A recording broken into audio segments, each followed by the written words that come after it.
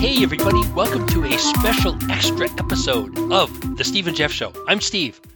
Oh, that's right, Jeff. Jeff is not here. Jeff is scouting locations, not just nationally, but worldwide. Worldwide, ladies and gentlemen, for the millions, let's be honest, the millions of listeners out there who deserve an international presence, an international scope, an international feel to their show, to the show that they come back to time after time. I just wanted to come here and tell you that we've got some exciting things coming.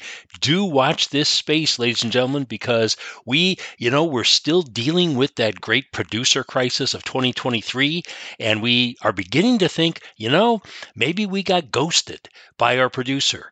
And if we got ghosted, in the spirit of comedy, we're going to contact her. We've got some ways to contact her, ladies and gentlemen. You just watch. And Jeff is scouting out some places that, ladies and gentlemen, the world has become a dangerous place, hasn't it? Kind of a dangerous place these days. And maybe that danger, maybe that can be turned to your advantage, because Jeff is scouting out some dangerous places that can be fun and save you money as well. So be listening, ladies and gentlemen. We will soon have new shows up. Until then, we just wanted to leave you with this new product from one of our great sponsors, those good people on both sides at Appropriation Station, and their new product, Seouls on Fire Kimchi. When you feel that urge for some spicy fermented cabbage, look no further than Appropriation Station's newest tasty product, Seouls on Fire Kimchi, now available in select stores. Seouls on Fire saves you that trip to Koreatown for your daily kimchi fix, and you can count on us to give you that authentic Korean spice. Like we always say at the kitchens of Appropriation Station, if your scalp don't sweat, not spicy enough yet. Seouls on Fire Kimchi is not just for breakfast anymore. It can make any meal an exciting international experience.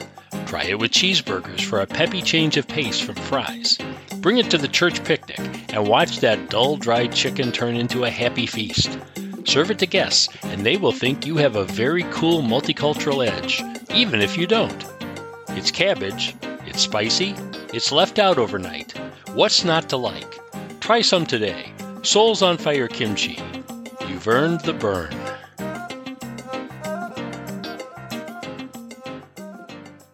Well, hey, I don't know about you, but I'm going to run out and get some kimchi now. So I'll be back soon, and Jeff will be back, and we will have another show soon, ladies and gentlemen. So keep those dials tuned. I mean, if there are dials. I don't know if they're dials. Really, are there dials? I don't think they're dials. But anyway, keep them tuned, ladies and gentlemen, and we'll be back soon.